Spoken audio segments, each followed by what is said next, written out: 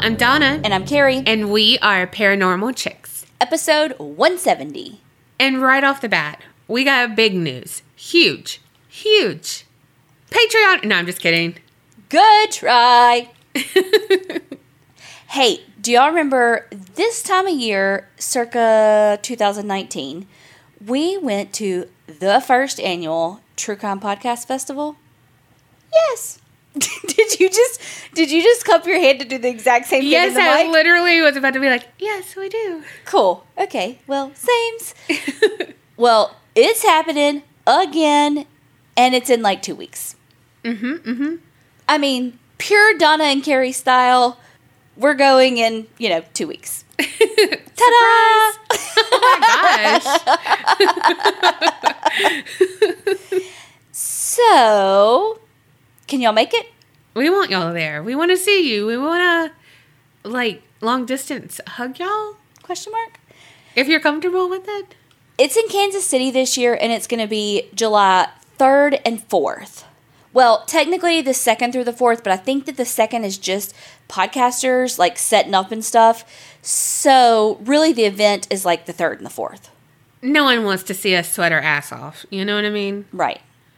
But, honestly, we don't have a lot of details because this just happened, this week. That the hosts of the event met with the hotel and all and got all the shit worked out and things that we don't understand because we're not good planners.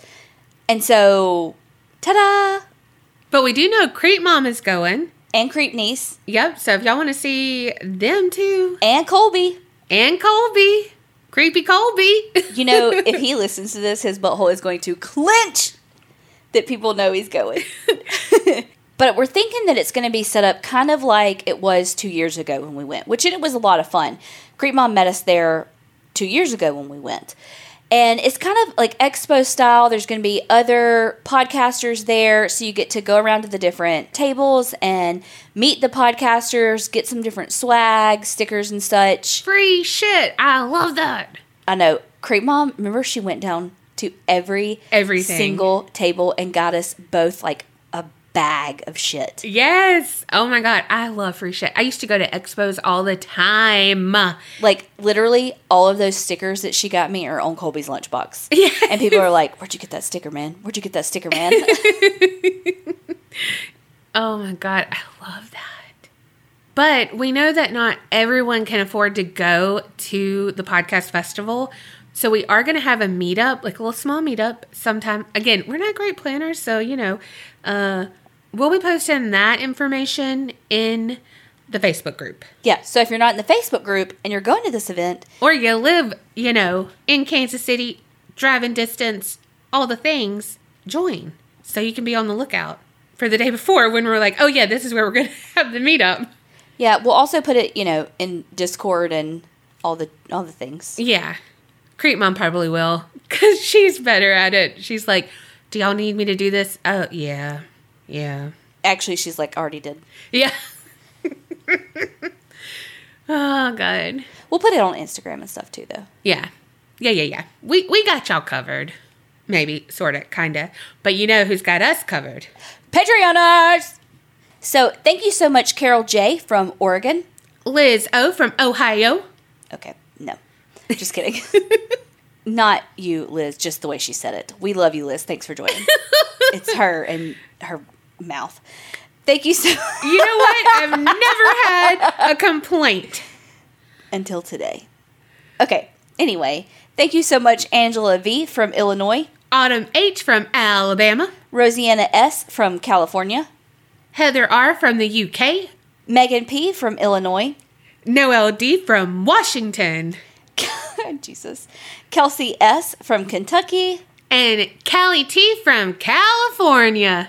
Thank you all so much for joining Patreon. We really do appreciate it because you joining Patreon makes us go into the True Crime Podcast Festival a possibility.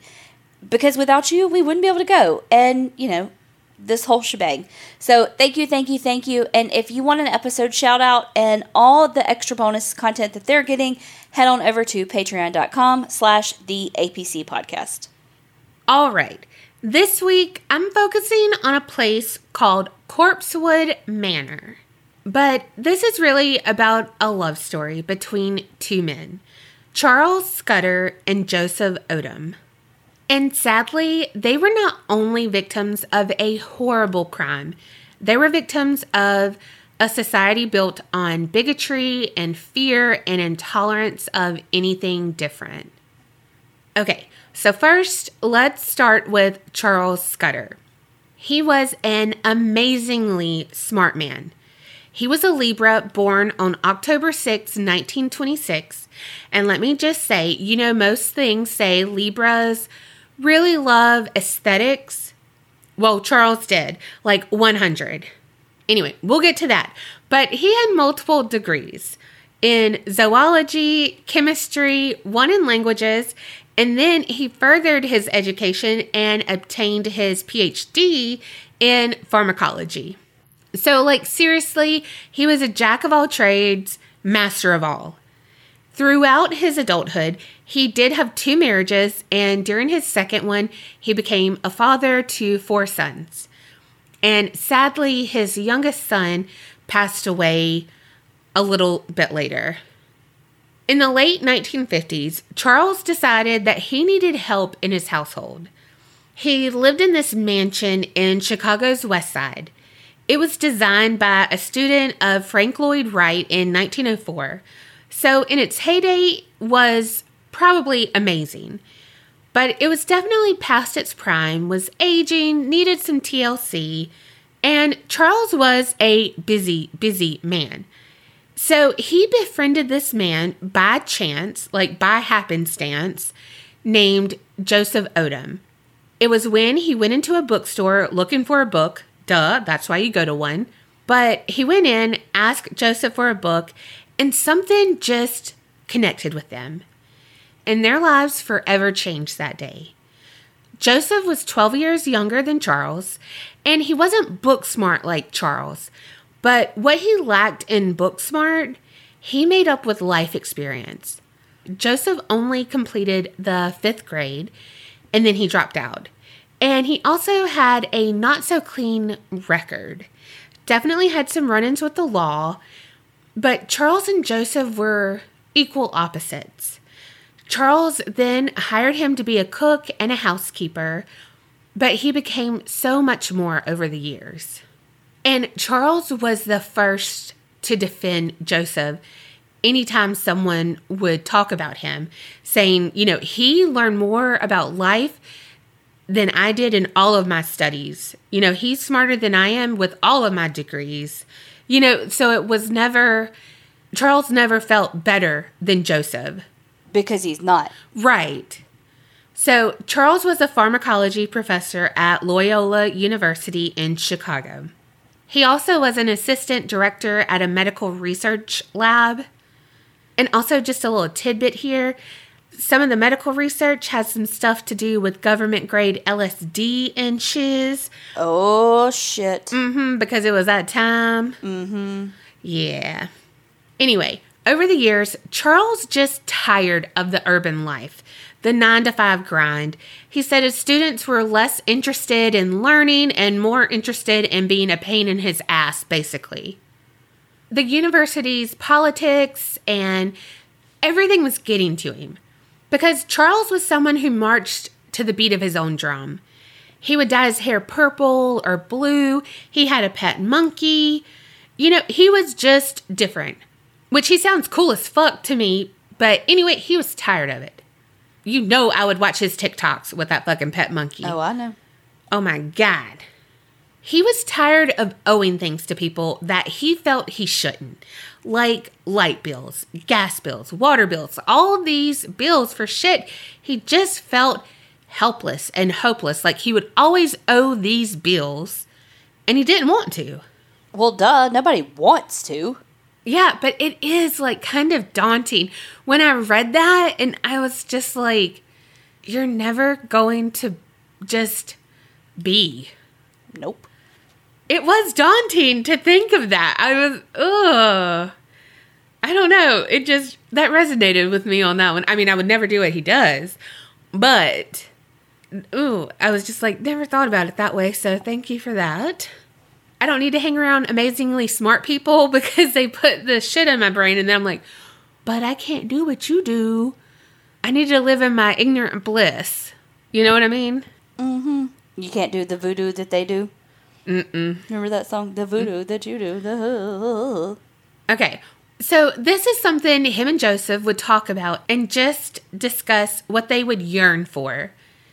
And they knew that they wanted to go on a soul-searching adventure, but it would be for the rest of their lives. So they started to plan it.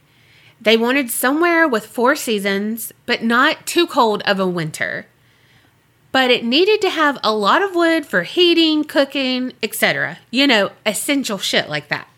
And like I mentioned, Charles was, brilliant.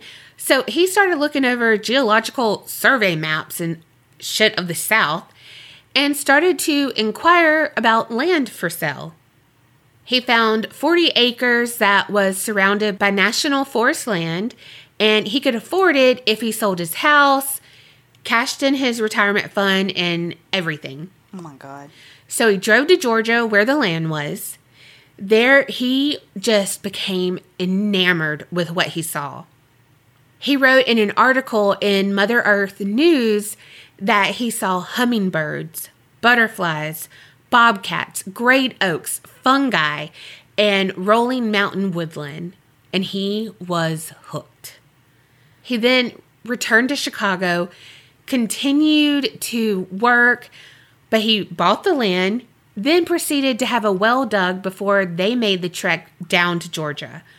Because, no running water there. It's in the middle of a forest, literally. And Charles and Joseph got to work planning their house. Charles bought a little camper and a Jeep to better handle the terrain. Their plan was to live in the camper while they built their house. And Charles seriously read a book, learned how to build a house, and they were going to do it. So Charles and Joseph were basically like you and me, but like genius level you and me. Like yes. Brains and bronze, but like actual like genius level. Yeah. Like he read and actually understood what he read. You know how people like give people who are really smart the Rubik's Cube? I just want to give him like an IKEA instruction thing and be like, how long does this take? Yeah. You know what I mean? Like, do it. Go.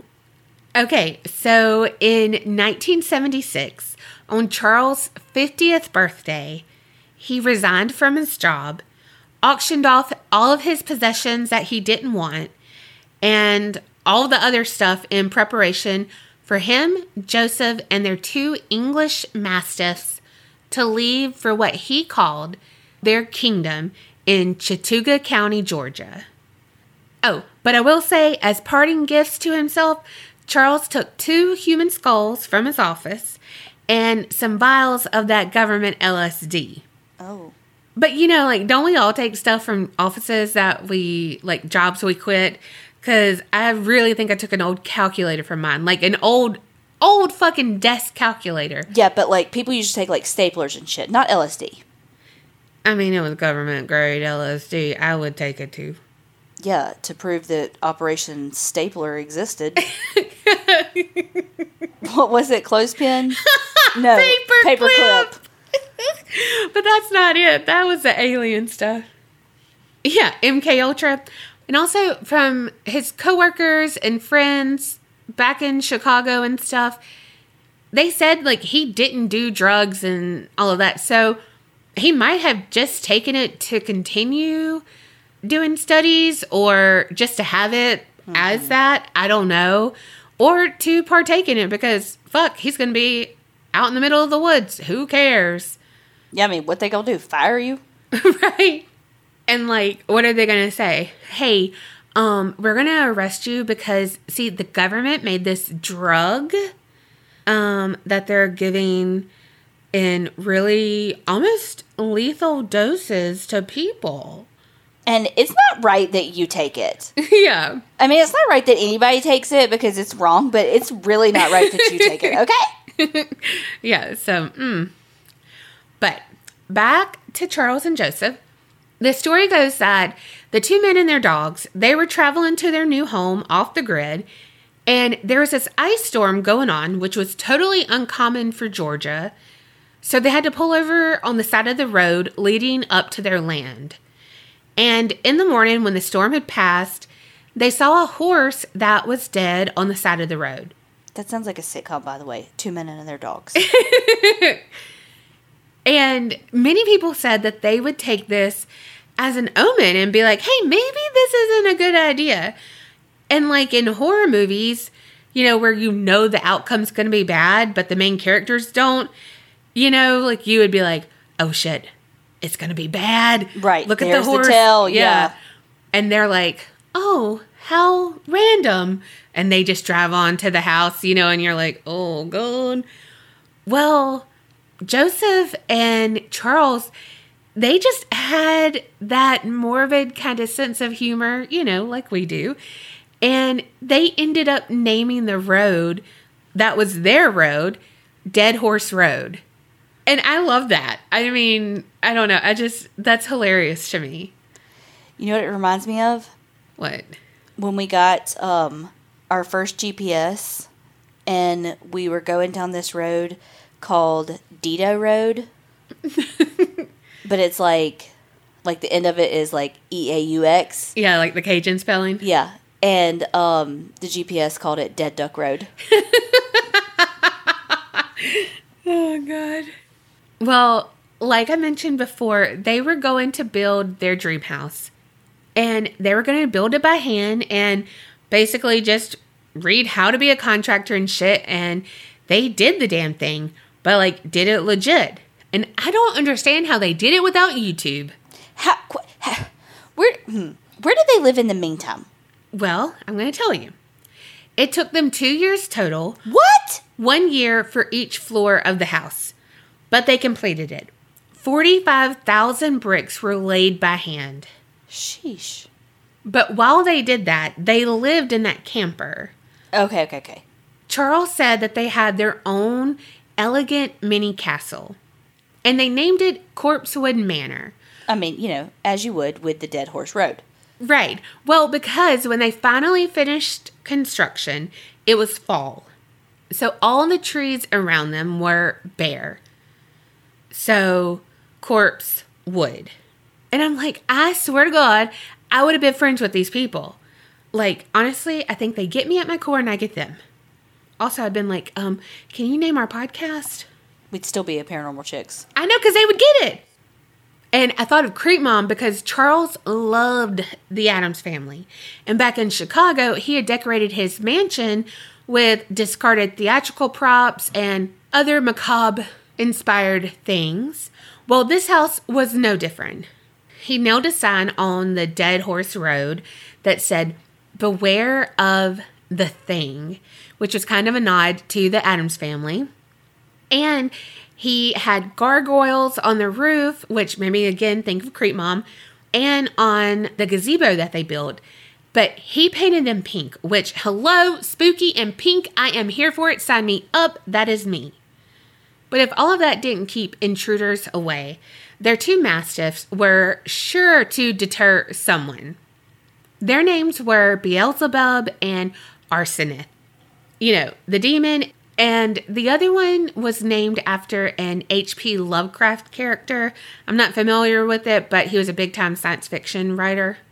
But the rumor was that not only did the dogs guard the house, but Charles had summoned a real demon to prowl the woods and guard them as well. And they had some good years there. They lived off the land. Joseph had his rose garden that was his pride and joy, second only to the love of his life, Charles. Joseph also got to cook on a wood stove, something he always told Charles he dreamed of doing. They had their own little vineyard and just made their own wine. They were beekeepers and not only used the honey, but the wax for the candles because they didn't have electricity. Because again, remember, he didn't want bills ever again.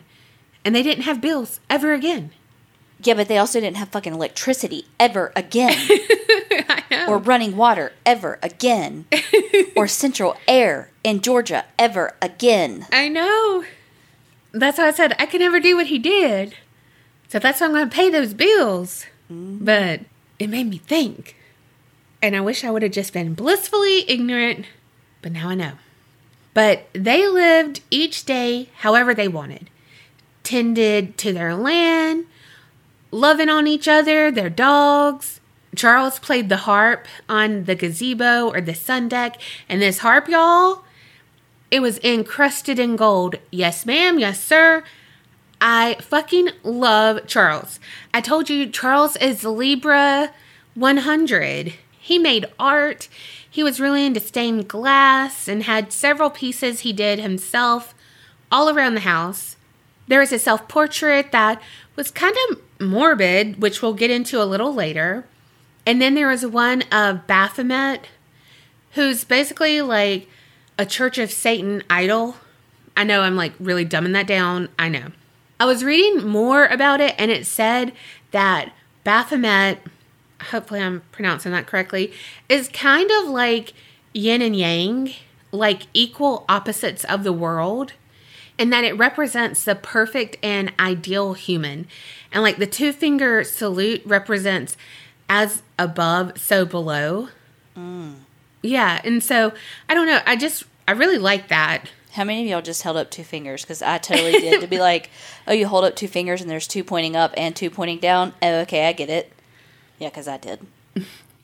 Well, sadly, for the most part, in rural Georgia, they were misunderstood. Because the thing about it was, not only was the name shocking to people when they heard it, and then the decor, but they were outwardly in a homosexual relationship when that was definitely not okay and not the norm. And fuckers. Mm-hmm. It was just on the edge of everything. Right before the AIDS epidemic, right before, it was just when everyone was scared of everything. They would just turn on people, you know? If anything was different, they would turn on you because they were scared. Well, Charles was a Satanist. If you ask him his religion, he would proudly tell you that. But people heard that and would label them as, quote, queer devil worshippers. And honestly, Joseph was Catholic. Joseph was devout Catholic, actually. But he accepted every part of Charles because he understood what a Satanist was and believed. It wasn't them being a devil worshipper. It had nothing to do with that at all, which sadly society still doesn't understand today. Charles was an atheist who chose to celebrate the world's pleasures that he felt and other Satanists feel are denied by humans in other Abrahamic religions. So, it's live your life, have fun, do what you want to do, put yourself first, all of these things, but be a good person, all of this. And you could see that in Charles. He was very welcoming, very everything, but hello, they packed up because this is what they wanted to do. They left their life for the pursuit of their happiness, which was completely against the norm. And I don't know, it's so hard because even now, I was looking up on the Church of Satan and I was like, oh gosh, typing it in.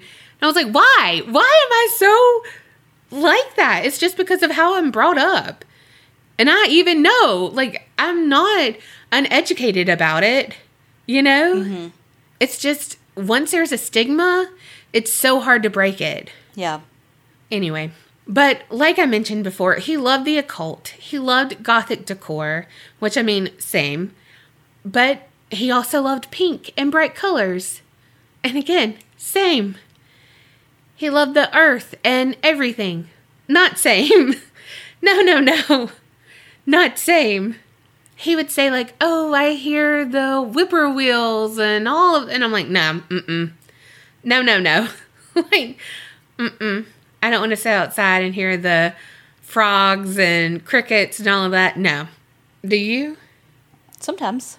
No. Usually that means the frogs are too close. And if a frog jumps on me, I'm done. Well, I don't want them on me, but sometimes I like to listen to them. There ain't nothing I like about a frog. Nothing. But here's the thing. You don't have to be one thing. You don't have to fit into one category because we're fucking people. But people were scared of that house because of the gargoyles. He had painted pentagrams on the house. He had painted pentagrams on their Jeep. And so everyone was like, ooh, the devil worshippers. Ooh, like I said, the queer devil worshippers. But not everyone was scared. They did make friends with people, and they had some guests over often. There was even a wedding in Joseph's rose garden once. Some of their closest friends that they made in Chattooga County was an older nudist, a group of some motorcyclists. There was a young couple with children, and they all loved coming over. They were all different, and they all loved coming over, drinking the wine that the men made, and they would even bring fruit for it, so they would have different flavors, and just listening to Charles pluck away on the harp, listening to Joseph's life adventures, and just sharing their life, because they were all different, but they all felt accepted there. So they would hang out on the gazebo and sometimes go to the pink room. The pink room was on the 3rd floor of their chicken coop. Yes, a 3-story chicken coop. On the 1st floor, they had chickens and their feed. Then on the 2nd floor, they had canned food storage. Then on the 3rd, that you had to enter via Joey Potter, Dawson Creek style, on a ladder, there is the pink room. And this was their freedom freaky room. One of their friends had given them some leftover pink paint, so they used it with this room. There were some mattresses, a space heater, and not much else. Some reports say that there were sex toys and some porn stuff, so this was like a pink pleasure palace, which again, I'm here for. But most of their friends say that they had this room because they didn't like strangers or a lot of people going into their main house, that they like to keep that house just for them, and that if people had too much to drink, they would have a place to sleep. But they did have some stuff going on there. You know what I mean? It was a mixture of both, for sure. Also, it was in the 70s, early 80s, so teens would do the whole ride around thing, ain't got nothing to do. So some who had heard about the devil worshippers, they would drive up to see the house. But when they would get to the end of that dead-end road and see the brick house, they would often be greeted by Charles. He would offer them some wine or whatever. Well, one time, there was this guy on the land, and he was 17 years old, and his name was Kenneth Avery Brock, but he went by Avery. He was hunting, and Charles saw him, and since it's private property, he had 40 acres around there, Avery thought he was in trouble, but Charles was like, nah, go for it. Cool. You like hunting? You go for it. So Avery did, and he started to return often. Hunting turned into conversation, and that turned into a glass or two of their wine, and word in the woods was some consensual sexual encounters in the pink room. And I'm not saying it's right because he was 17 and they were much older, but I don't know the age of consent in Georgia, but I'm thinking it was like 15 or 16. Also, we don't know if that's true. Not sure, but Avery did say it, but I don't know. Yeah, I mean, that's just yeah. Allegedly. Yes. So one night, Avery told his roommate, 30-year-old Samuel Tony West, who went by Tony, about the devil worshippers on the hill. And let me just stop right here, because they lived in this dilapidated trailer. And I don't know how they knew each other. I believe that Avery had been kicked out of his house by his dad, and he was living on the street before he met Tony. Tony was known by most as a bad seed. He had a very blemished past, but it all seemed to start from a tragic accident when he was 13. He was playing with a loaded gun and accidentally shot and killed his 2-year-old nephew. He never really got over that. He started self-medicating and continued to make bad decisions and take others with him in his downward spiral. And now I'm not blaming everything on him, but I don't know what kind of situation it was. If any type of grooming was happening there, I'm not saying sexual, I'm saying like criminal-wise or anything, because Tony was 30 and Avery was 17 and very like impressionable, I think, because it seemed like he was looking for that male relationship. Like he latched on to Corpsewood because of that. You know what I mean? Because he was kicked out of his house. You know what I mean? Literally anyone of any age and authority that would pay him any attention. Right. This is how I think it kind of went down, because there's multiple different scenarios, and Tony and Avery kind of flip-flopped on what they said, and who knows what really happened. I mean, they know what really happened, but we'll never know. Okay? But they were chilling one night, and Avery had again told Tony about the, quote, queer devil worshippers up on the hill. And he's like, man, this house is a mansion. They are living like kings. They're super cool. You know, like they trust me. They really trust me. They like me a lot. You know, and like he started like, you know, feeling important. Yeah. But feeling important. Like, do you have friends like this? No. Cool. But I do. You know, whatever. At first, he was trying to impress Tony, I think. And then, yeah, he started feeling himself.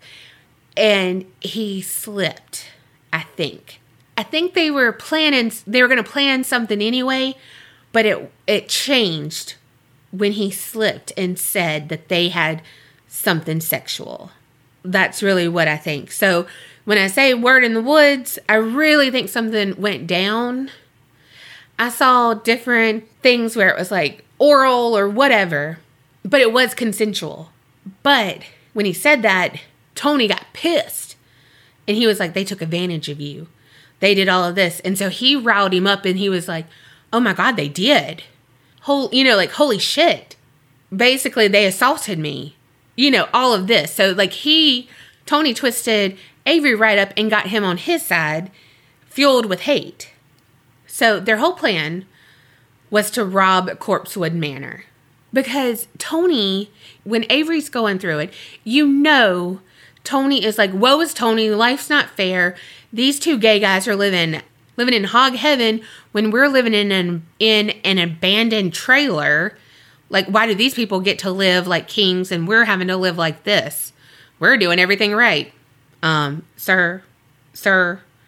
But okay. You know what I mean? But you know, that's how people think and whatever. I think that was the plan. And that was what the plan was going to be until Avery said that. And then he couldn't unsay it. And then Tony twisted it all up and got him riled up in the other way.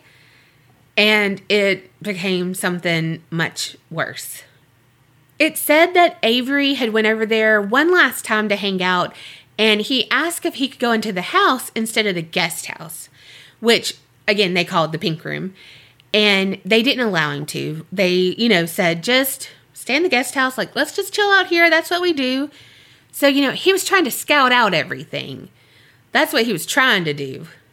But it didn't matter that they didn't work out all the kinks. The time had come, and on the night of December 12th, 1982, Tony and Avery were going to go through with their plan.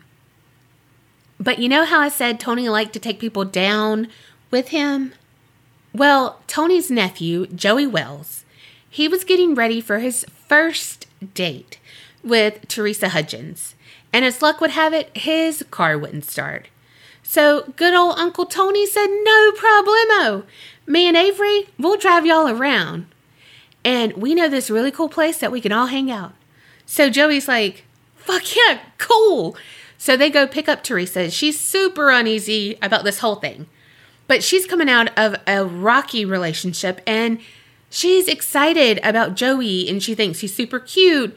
She doesn't want to mess it up already, so she agreed to this ride along, even if it's not what they had already planned, Well, almost as soon as Teresa got into the truck, she regretted it.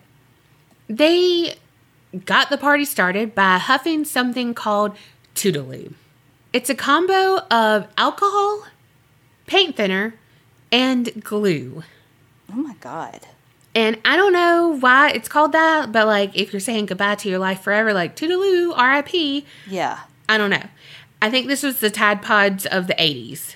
Anyway, they tell Teresa and Joey that they were going to Corpsewood, and Teresa's pretty sheltered, so she was like, what? And they're like, they are devil worshippers, but they cool. Like, it's cool. You'll like it. And she's like, in the woods? Okay. But they get there, and Charles comes out, takes them up to the pink room, and they're just drinking and chilling, and she's like, oh, okay, cool. Nothing's going on. Like, okay, this is cool. So her and Joey were on one mattress in a corner, and Charles, Tony, and Avery were on another in another corner, and Joseph was preparing dinner and, like, you know, cleaning up from the cooking and stuff like that. So the guys were still huffing the Toodaloo. So Avery all of a sudden was like, oh, let me go get some more Toot Toot. And he was like, I'll be right back. Well, then when he came back, he had a rifle instead. And I think Charles is just so me in this moment. He just kind of giggled and was like, bang, bang. And, you know, just kind of joking, just trying to diffuse the weirdness of that situation. Just kind of trying to fill the void. Like, you went to get some drugs for y'all, but now you have a rifle. Like, are you really high? Like, I'm not that drunk. Are you know what I mean? What's going on? Yeah. But before he could diffuse any situation, Avery handed the gun to Tony and pulled a knife from his boot and pressed it to Charles's neck. Avery then demanded that Charles tell him where all the money's hidden. Avery pushed Charles down on the mattress and used the knife to shred the sheets into strips so he could tie him up. The whole time, Charles is trying to reassure Joey and Teresa everything's going to be okay and just make sure they're all right. And that just shows, like, what a good guy he was. You know, and Teresa even said, like, don't worry about us. Like, you try to live. Like, just tell them what they want to know. So then Tony tossed the gun back to Avery, and he knew what to do. He said, quote, I'll go down and get rid of that man and the dogs. Later in Teresa's testimony, she said that there were 4 or 5 shots. Then Avery ran back up, and he said that he had killed the dogs and the man. And when he said that, Charles let out sobs and painful moans. Oh. Yeah. They had Charles at both knife and gunpoint at this time. They forced him into the main house, demanding him to show them where they hid their money. He told them that they didn't have any money, nothing. That, yes, he did have a small inheritance, but that was all spent building this house. They lived off the land. Like, that was the whole thing. They were poor. They didn't need money because they didn't use money. I want to say I read somewhere that they lived off of $200 a month. Jesus. But what did they need money for, period, though? It would be like flour to make like pancakes and others, you know what I mean? Like stuff like that. Just shit they wanted. Yeah.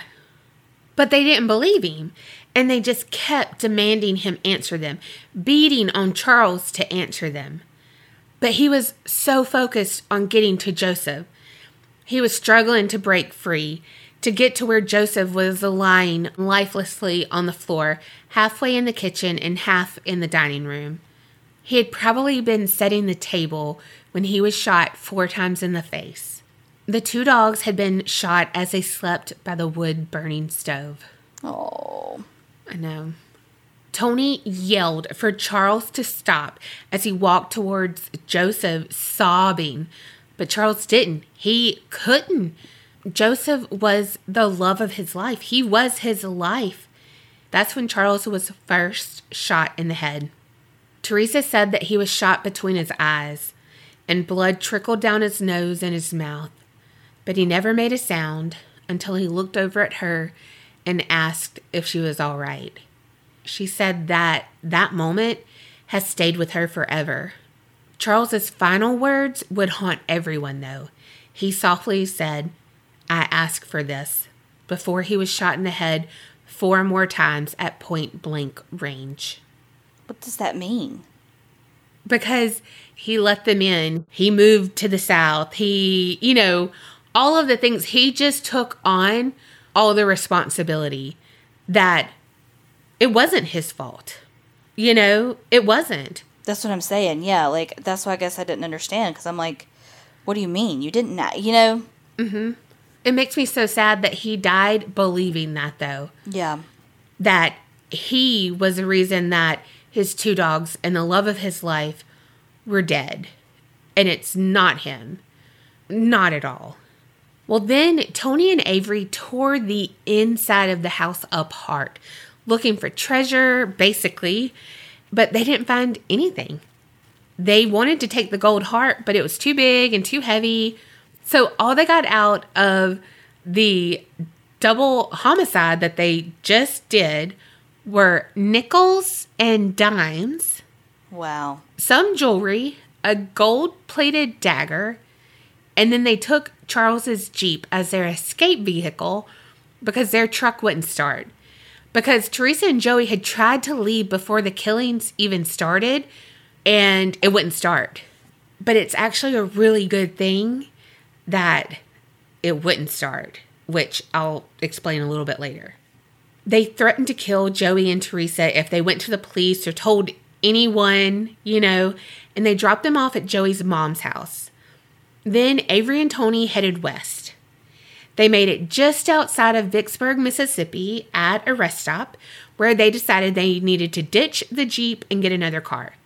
So they carjacked a Navy lieutenant named Kirby Phelps and, they killed him too. Didn't need to, but, just did. On December 16th, Raymond Williams, a friend of Joseph and Charles, went to their home to tell them about a passing of a mutual friend. When he got there, he knew something was up. When he went, inside, he saw bullet holes in the kitchen door. So he left, called the sheriff's office.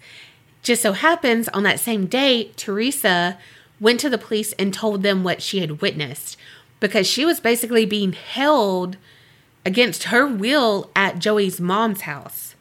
Avery returned to Georgia and turned himself in to the police on December 20th. Tony took a little bit longer, but he did turn himself in to authorities in Chattanooga, Tennessee on December 25th.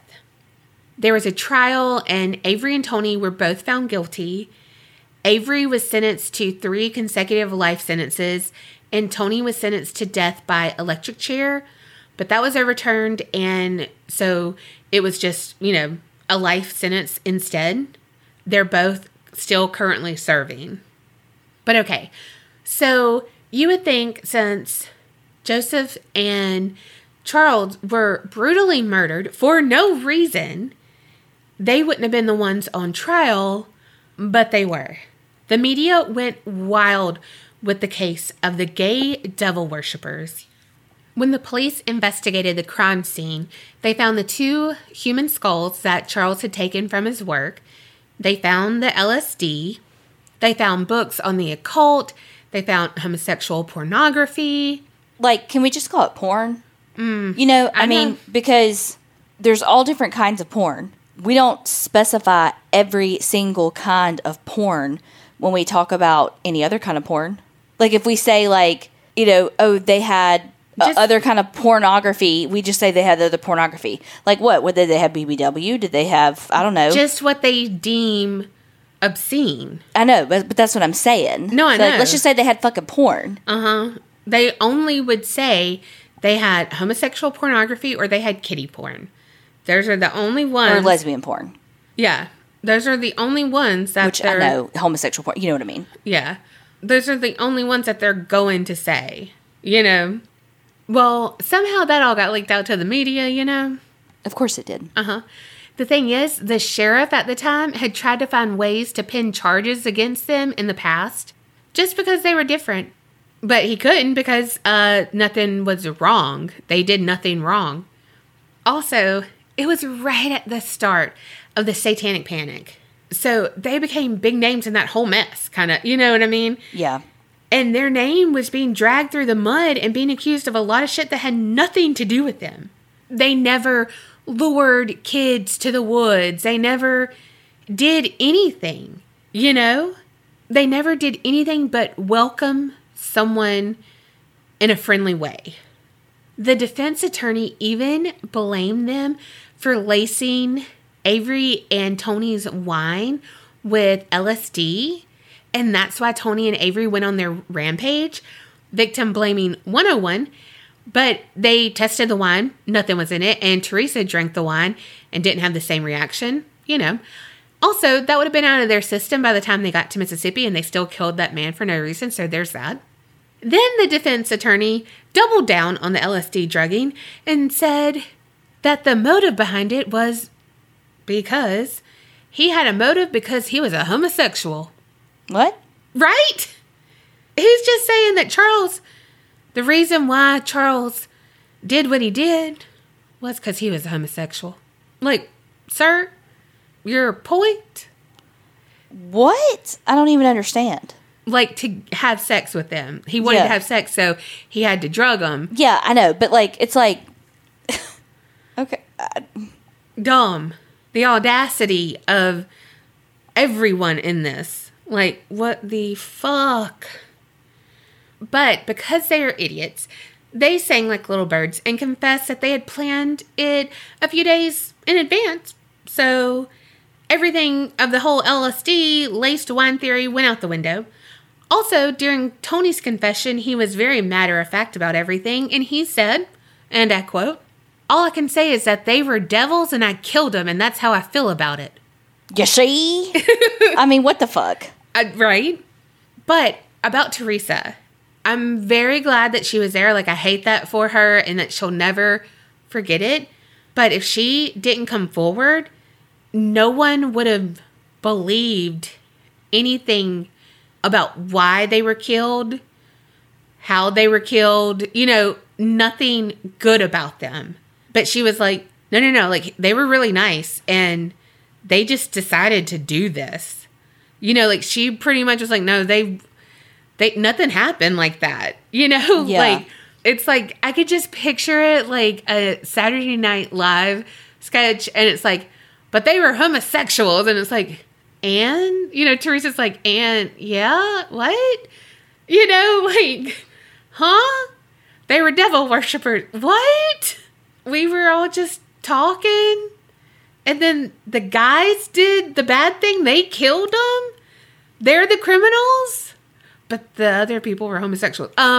Yes, but they're dead now because the other people murdered them. You know, like, what the fuck? And honestly, they probably wouldn't have gotten life sentences had they not killed the man in Mississippi.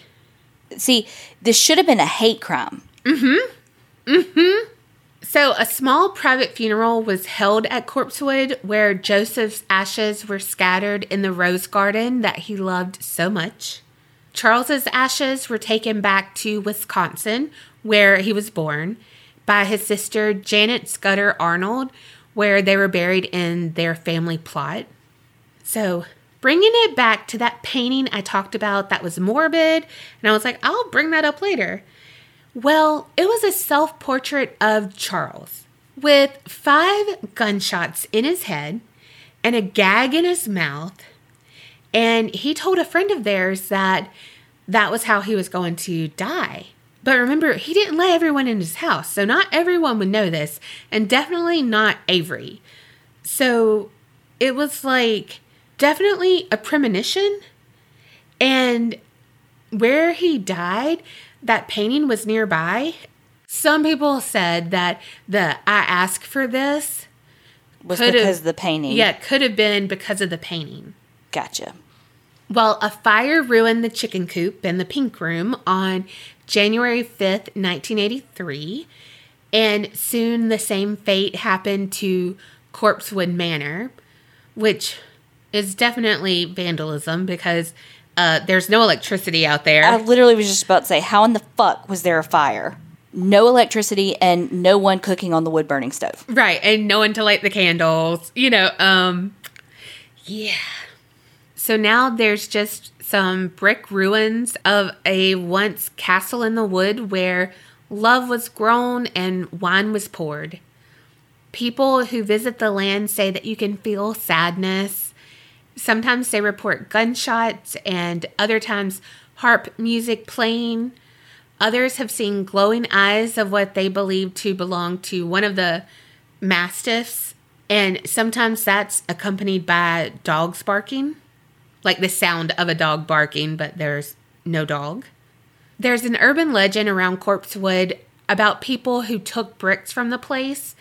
They said that, they would take a brick as a souvenir, but then soon after they would have bad luck or, like health-wise, money-wise, whatever.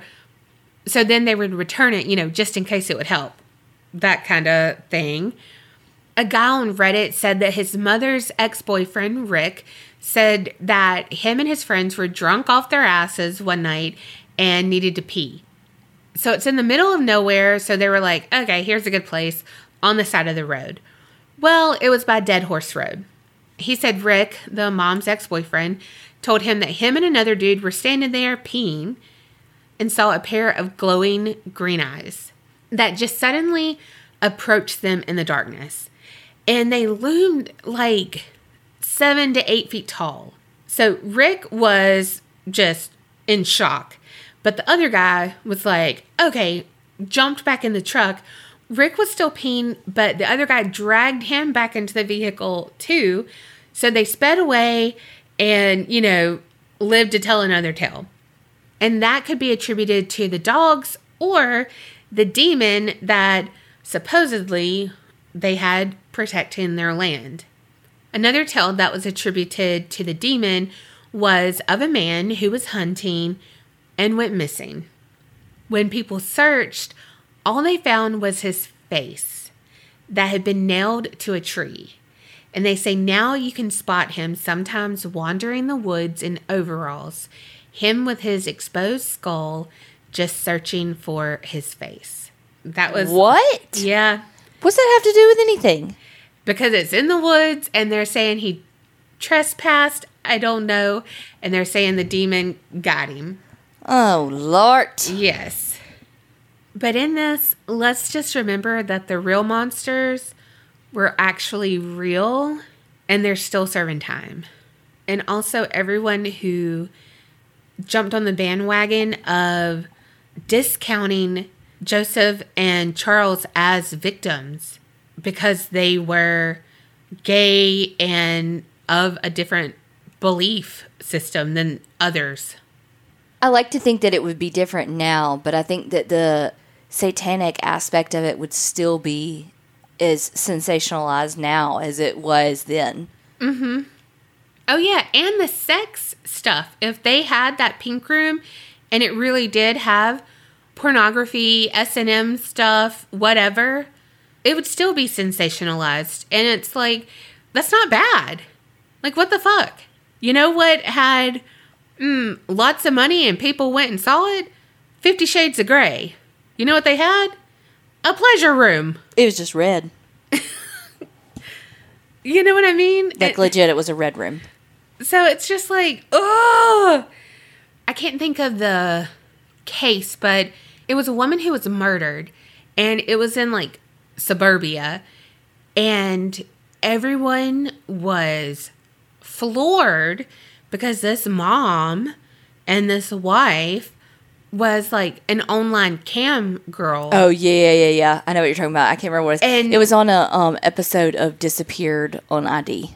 They were floored, and they were just like, I didn't even know who I was living by. I let my children play with her children. And it's like, okay, like, what the actual fuck? Well, until we actually normalize and legalize sex work and take the seedy human trafficking aspect out of it, people are going to be like that. Oh, for sure. But most of the time, especially on a case-by-case basis, like with her, she was her own boss. This was her own job. And so it was just a stigma of society. It wasn't because, absolutely. Oh, well, people get human trafficked. No. I'm saying, like, so that it becomes more normalized is what I'm saying. Like, because people just like, oh my God. No. I'm not saying they're like, oh my God, because it's like people get human trafficked because of it. I'm saying it's like, until we can get it like porn. Like, people now are more like everybody watches porn. We have YouPorn and Pornhub and all of that, and so it's way more normalized. But that's what she was doing. But I'm saying it's still way more normalized now than it was like back in the day. But this was a recent thing. But a cam girl is still a new thing. The people you know being quote unquote porn stars is a new thing. But it's so stupid. You know, it's like you always had porn, and it was like, you know, you go to the local video store and you get a video, and it's like some unknown actor and actress or whatever. But now it's like it is the person next door, and people are, because it's becoming more normalized, people are having to like retrain their brains basically. Because it's always been like, oh, so taboo. Oh my God. You know, even though they've been doing it this whole fucking time. But it's like, now that it's people they know, they're like, oh shit. Like, I fucking know them. You know? I'm not saying it's fucking right. That's stupid. I think it's stupid too. Because those people are like, oh my God, I can't believe who I was living next to. You probably have your own favorite fucking cam girl. But like, for them to say that they didn't know who, like, they were sending their child, you know, over to, well, one, she's a solo cam girl. Literally no one else is coming in. Yeah. You know, so there's no danger there, honey. Yeah, it's not like... Educate yourself. Yeah, it's literally no different than you having sex in your house when your kid's home. Right. Yeah. Anyway, I had heard about this a while back, and because of Corpsewood Manor, like, the sound of it just sounds like, oh shit, you know? And then it's like, not really, like, not like about, like, ghosts are everywhere. Woo. Yeah. And so it was like, well, I don't know when I can do it. And then it's like, wait, this is perfect. This is the perfect time. Yeah. Those poor guys. Yes. They didn't deserve that. No, they didn't. They really did not. They were just living their best mountain man life. They really were. I definitely don't want to live. Me either. God bless them. But more power to them. They were finally together, and I mean... No part of me wants to live without electricity. Oh my God, my house was without electricity a little bit, and I was like, you want to go out and eat? Because I don't want to be at home. The internet is down at my house right now. The fucking refrigerator went out, and my garage door just opens randomly by itself, and I feel like my world is crumbling. I know. It's, so yeah, I don't know. I watch Alone, and it's basically what they were doing, but... Yeah, no. You know? But these people, they do it, and they literally don't have anybody. Yeah. And I'm like, this one guy tapped out, I don't know, maybe third day, I don't know. And I was like, come on, the third day. Is it a little hot in here? God, maybe I need to, you know, I'm like, the third day? Yes. Or is it a little nipply? Let me get my comforter. Hold on, you know. Oh, these commercials are boring me. Let me fast forward here. Hold on. Exactly. But yeah, I love watching that. I think it's fascinating. But well, I mean, like those Alaska Mountain Men and all those shows like that. I mean, they're a thing for a reason, because people love the idea of being able to do what those two did, but not me. I'm not smart enough to do it. Me neither. I'd be like, oh yeah, I think this is something we could eat. Also, me and Carrie kill everything we touch plant-wise, so we'd be like, well, we out of crops for forever, so yeah, about that. Yeah, no, there's literally no way I would survive. Like, literally no way I would survive. All right. Not to have like a plug for Discord, but like a plug for Discord. We have, that separate chat for episode suggestions. What? Well, you said plug, and you know what I thought about. A butt plug? Yeah. So this story suggestion came from Randy in that group chat. So we're going to travel, I guess, across the pond, but that way-ish. I don't fucking know. To Vienna, Austria. No hate to them, but every time I hear Vienna... You think of the sausage? Yes. Oh. And the little can? Yeah. And the gel that comes on top? Okay, yes. Oh my God, makes my stomach queasy.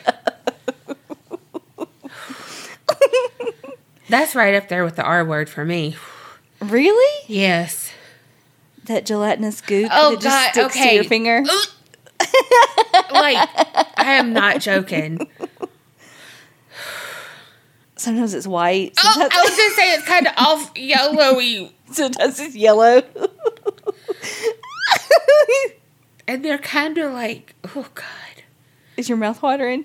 It's kind of dry. The juice from the can sure would make it white. Oh God. Fuck. Okay. So, we're going to be talking about Natasha Marie Kampusch. Natasha was born February 17th of 1988. She lived in some public housing projects, kind of in the outskirts of the city.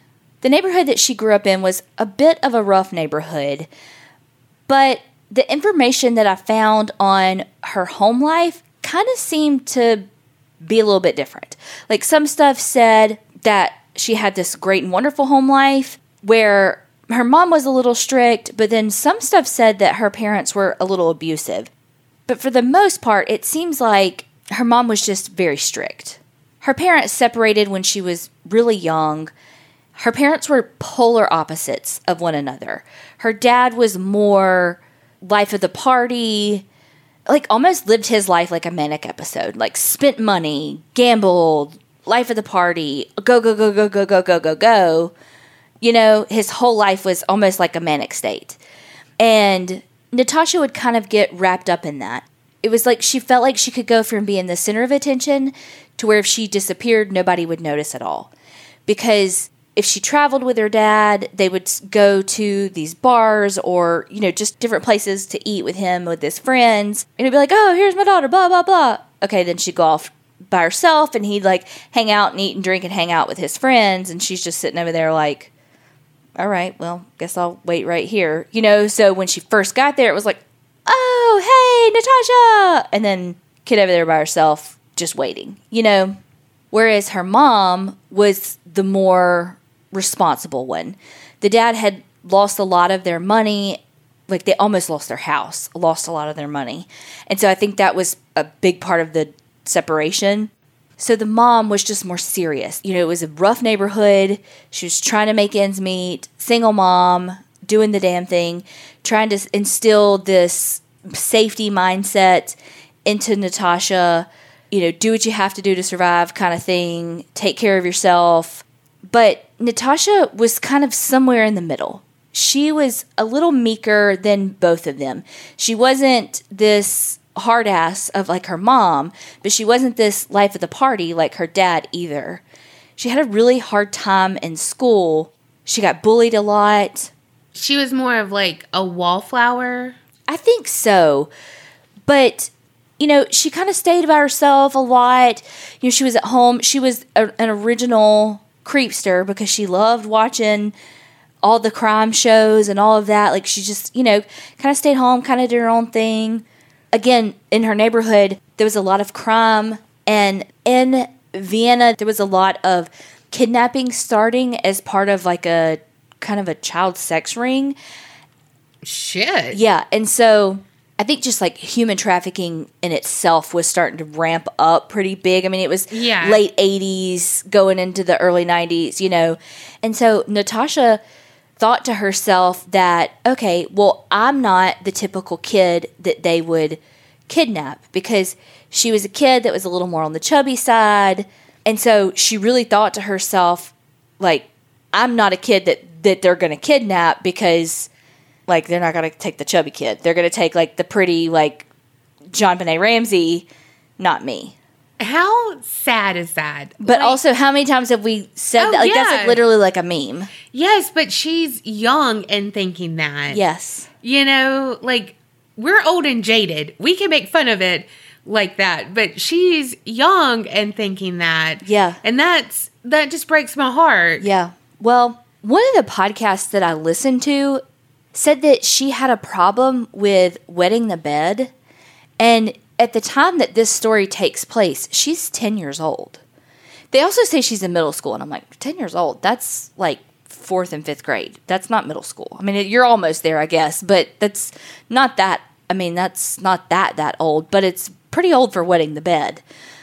But that's the only place I saw that. Like, I specifically even Googled her name and, like, wetting the bed. And I didn't find that information really anywhere. But again, one of the podcasts I listened to mentioned it, so they had to have found it somewhere. And they talked about how she had to take an extra set of clothes with her to school just in case she had an accident as well. And so that just added on to more of her bullying. And so she just wasn't as independent as some of her peers. You know, they were able to walk to school themselves, and her mom drove her to school because her mom was hyper vigilant because of their neighborhood, and Natasha just wanted some more independence. Also, it was a pretty rough separation between her parents, and she had just gone on vacation with her dad, and look, her mom had very specific rules. And you know, whenever a kid goes with their parent for, let's say, the weekend, you know, and they've got to be back, let's say, Sunday by 6 p.m., like, that's the court order. They have to be back Sunday by 6 p.m., period. And Natasha's mom was a stickler for what time she had to be back. She wanted her back before dark so that she was safe, because she didn't want her, because again, she didn't want her out walking in the neighborhood, all of that at night. So Natasha and her dad had been out of town. They got back early enough for him to be able to take her back before dark, but he had been drinking, and so he was like, well, I'm going to take a nap first before I take you back. So they stopped, and he took a nap, and then by the time he took her back home, it was dark, and then he just, like, let her out at the front of their apartment complex for her to walk back to the apartment. And Natasha's like, cool, I got this, like, I'm a big girl, I can do this. And when she gets home, her mom had gone, like, bowling or something with some of her friends, and so she wasn't home. So Natasha stayed next door, like, with the neighbor until her mom got home. Now, her mom was a stickler, and she wasn't home? I know. I thought the same thing. Like. Right? I know. Do as I say, not as I do. Uh-huh. So, when her mom got home, her mom was pissed that she wasn't home before dark. And misplaced anger, I know, girl. Misplaced anger took it out on Natasha that she wasn't home. When what's she gonna do? Be like, Dad, take me home. Dad, take me home. Dad, take me home. I mean, also, Natasha, why you tell? How was she gonna know? Well, because she was at the neighbor's house. Like, I don't know what time she left. But she knew. I mean, she knew. Moms know. So they had gotten in, because also it was a school night too. So it was like she got home late, school night, blah, blah, blah. You know, probably hadn't done her homework. I don't know, all the things. So they got in an argument because Natasha's like, I want, like, more independence. Let me do things. Very Finding Nemo argument. That didn't work out. Well, and Natasha's like, please let me walk to school tomorrow. And she had walked to school a couple of times by herself. And some stuff I read said it was a quick, like a 5-minute walk, because it was right down the road. Some stuff said it was a long walk. So I really have no idea how close the school was to her apartment. But most of the things said it was a close walk. So I'm going to go with like a 5-minute walk. Unsure though. But her mom finally agreed. But again, they ended the night in an argument. Like, they were mad at each other, basically. Because her mom misplaced her anger at the dad onto Natasha. Yeah. There's nothing a 10-year-old can do that's going to make her dad bring her home earlier. Right. And he's drunk. So. Yeah, okay. You want him behind the wheel or you want him to sleep it off? Right. On March 2nd, 1998, which was, again, the next morning, Natasha is going to do her independent walk to school. And look, her mom was one that was like, never go to bed, but never leave the house angry. Like, always say bye, always do the thing, But Natasha was still mad at her, and she was like, I'm going to show her I'm going to school, and I'm not going to say bye. And she leaves the house. She starts walking to school, and on her way there's a white minivan that she sees on the street that's weird. And her mom always taught her to, when you see something like that you don't really like, cross the street, walk away from it. Well, Natasha didn't cross the street and walk away from it. She tried to walk kind of around it, like what would be arm's length away, so that the man that was standing by the van, like, couldn't touch her. They make eye contact and, hey, kind of like, what you do, just like, yes, huh. Yeah. And as soon as she walks past him, it's like, got past him, okay, do. And then all of a sudden, arms grab her around the waist, and the next thing she knows, she's being pulled into the side door of the van. Oh, gosh. Once she's in the van, the man who took her tells her to get down, crouch down on the ground as he drives away. She's trying to kind of watch to see where they're going, and they're passing all these places that she knows, and she's thinking back to all the crime shows that she's watched, going, okay, get him talking. Got to get him talking. So she's just trying to get information from him. Like, okay, if she does get out, what can she tell the police to help catch him? So she's like, literally anything. Hey man, what's your shoe size? And he's having none of it. Like, literally, she asks him what his shoe size is, and he will not answer her. Well, he tells her that basically, do what I say. I'm not going to hurt you. Like, I'm not even the one that wants you. I grabbed you for somebody else. So they drive off into this field. He's like dialing phone numbers, like calling people. They drive off into this area and stop and wait a little while. He's calling people, acting like, kind of thing. And he gets back in. He's like, well, I guess they're not coming. And so he pulls off and takes her to his house. Once they get there, it's clear that there was nobody else, that this was very much so planned, because the man takes her into a hidden cellar at his house.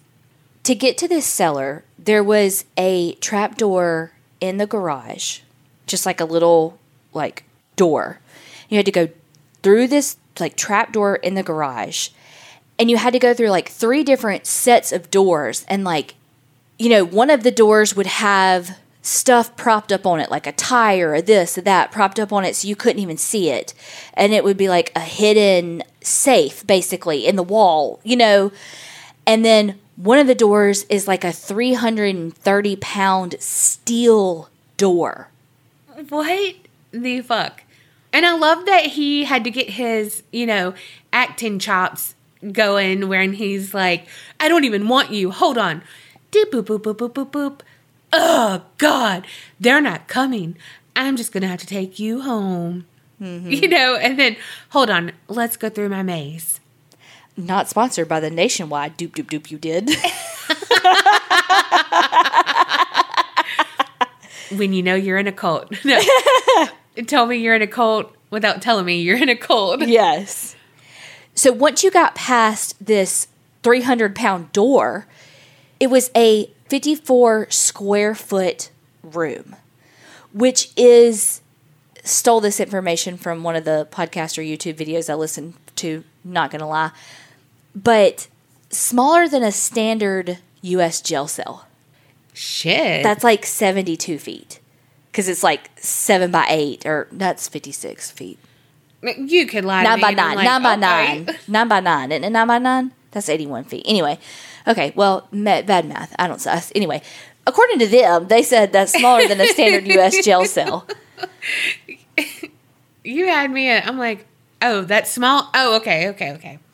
Picture, like, your bathroom here. Like, my bathroom that you use here, my bathroom. Oh, shit. Maybe a little wider. Damn. Yeah. So, in this cellar, though, because, underground, no windows. Also, no lights. There was a ventilation system, so, she could breathe.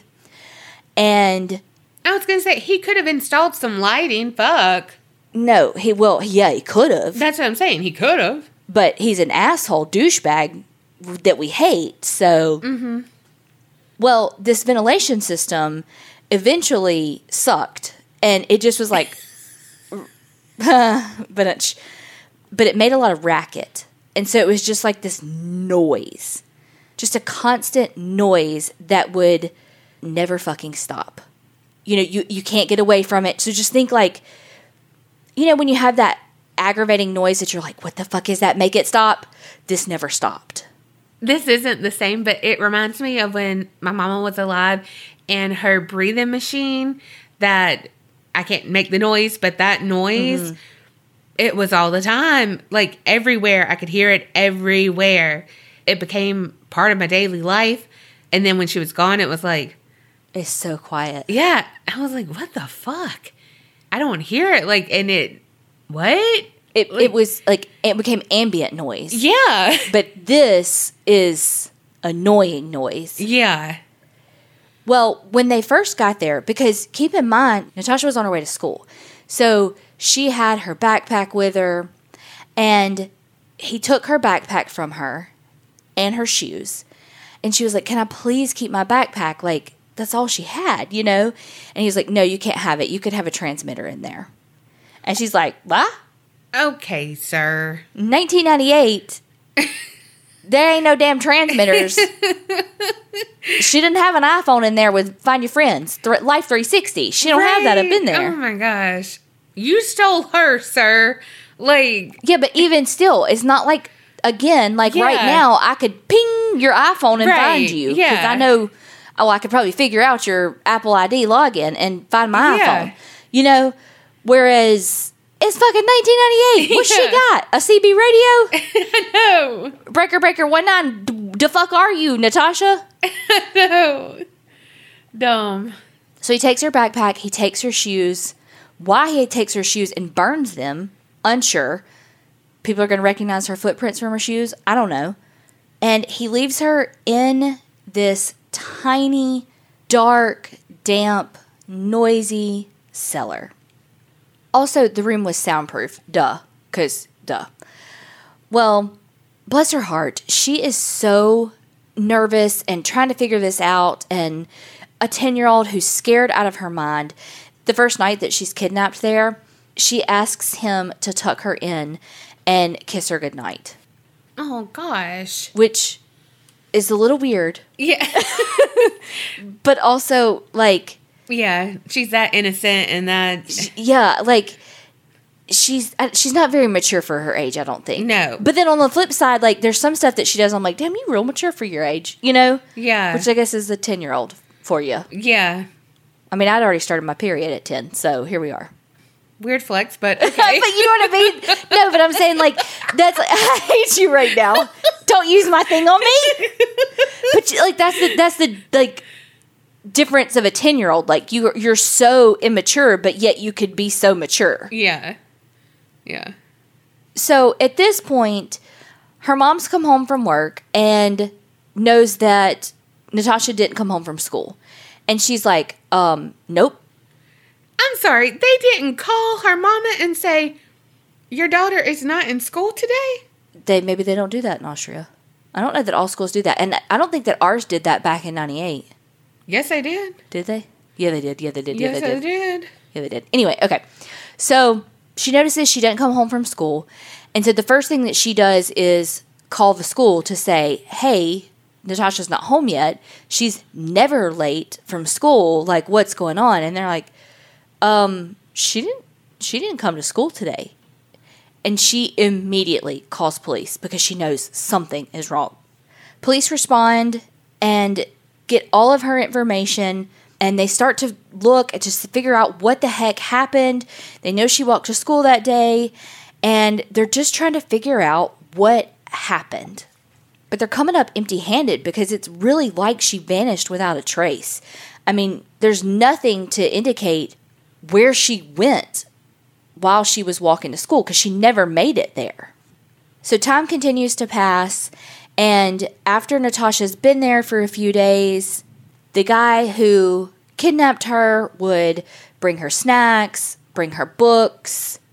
He asked her, like, is there anything you need? And she was like, I need a toothbrush and, just like a hairbrush, like told him the necessities because she had a sink and a toilet down there. So he was coming down to see her often, but she didn't know anything about him. She didn't know his name. She didn't know if he had a job. She didn't know, does anybody else live here? What is this place? So she asks him, what's your name? She's trying to get information out of him. One day, he finally hands her his business card, and she sees that his name is Wolfgang Prickafil. Fitting. I know. So Wolfgang worked basically as a laborer, contractor type construction job, like remodeling stuff. And so that's how he was so good to be able to build this fucking underground dungeon for her. And he would miss work a lot so that he could spend time with Natasha. Wolfgang would, like I said, bring her different gifts. He would bring her books, a desk for the area, which I don't know how the fuck he got it in there. Schlepped it down some stairs, through 16 doors, and one of the doors is 330 pounds. That seems like a lot, but whatever. Meanwhile, the first night she had to use her jacket as a pillow, but okay, priorities. And, just would bring her candy and just all these great gifts. But then the gifts started changing. He brought her mouthwash and Scotch tape, weird stuff like that. But she was just I'll take anything. Thanks for bringing me something, It was all a mind game, of course. It was a way, he was trying to win her over.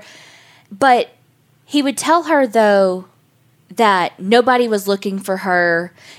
Typical Ariel Castro bullshit. Nobody's looking for you. Nobody wants you. Nobody loves you, to beat her down, but then would also bring her gifts so that she would love him. It was classic manipulation type things. He would often hold over her head if she did things that he didn't like. If you do this, then I'm going to let those guys come and take you, kind of thing. So he would still hold it over her head that, oh, well, there's these other people who really do want you, and I'm saving you. So if you don't act right, I'm going to come let them take you, and they're going to, sell you for sex, to be a sex slave, kind of thing. So it was, again, a mind fuck. And then he'd be like, well, here's a gift. See, I'm saving you. I'm good, kind of thing. Well, eventually, she was having such a hard time because she's in this dark cellar with no daylight, no nothing. So she has no concept of time. So she didn't know what's up and what's down. And so he wants her to sleep when he wants her to sleep. So he eventually installed some lights. And he put them on a timer so that he could have her up when he wanted her up and, very Big Brother-ish. I was about to say, what is this, Big Brother? Right. And again, there were all these things that he wanted done a certain way, but she didn't know what they were until she did it wrong. And even then, she didn't necessarily know what she did wrong. She just knew, okay, I did something that he didn't like. And she would get punished. She would get something taken away, or she would get less food, or whatever. And remember how I was saying that, she was this chubbier kid, and how she was like, oh, I'll never get kidnapped because, I'm a chubby kid. Nobody's going to kidnap me, right? Well, he clearly did kidnap her, but he also had this ideal in his head of what he wanted her to look like, and it wasn't chubby. And so he would make comments about, what she would eat or how much she would eat. And so he would ration her food and would pretend like he was going to give her this plate full of food and then give her like one bite from it. What? Mm-hmm. And they'd be like, you've had enough. You don't need to eat anymore. You've had plenty. And so she would get to the point where she was literally starving in the truest sense of actual starvation, where she would just drink as much water from her sink as she could to try to make her belly not hungry because she's literally starving.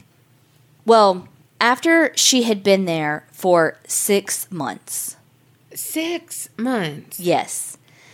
With this up, down, lights on when he wants it, hasn't been outside, she tells him, I just want to take a bath. That's all I want. I just want a bath. She hasn't bathed?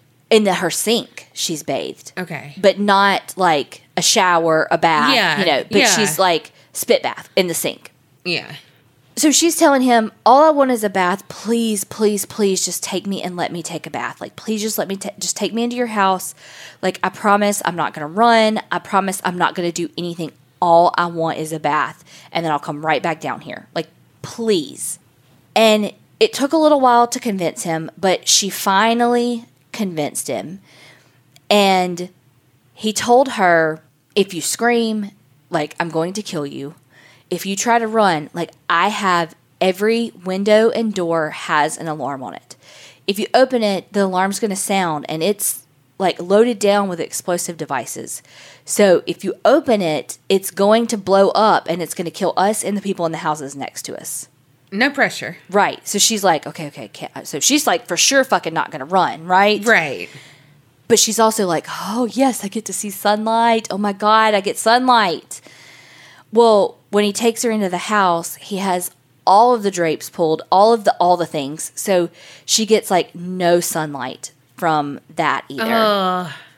And she's like, okay, it's okay. I'm getting my bath. It's fine. Like, whew, Yeah. But then it was weird because she got the bath, but it was like that showed him that he could start bringing her into the house. Uh-huh.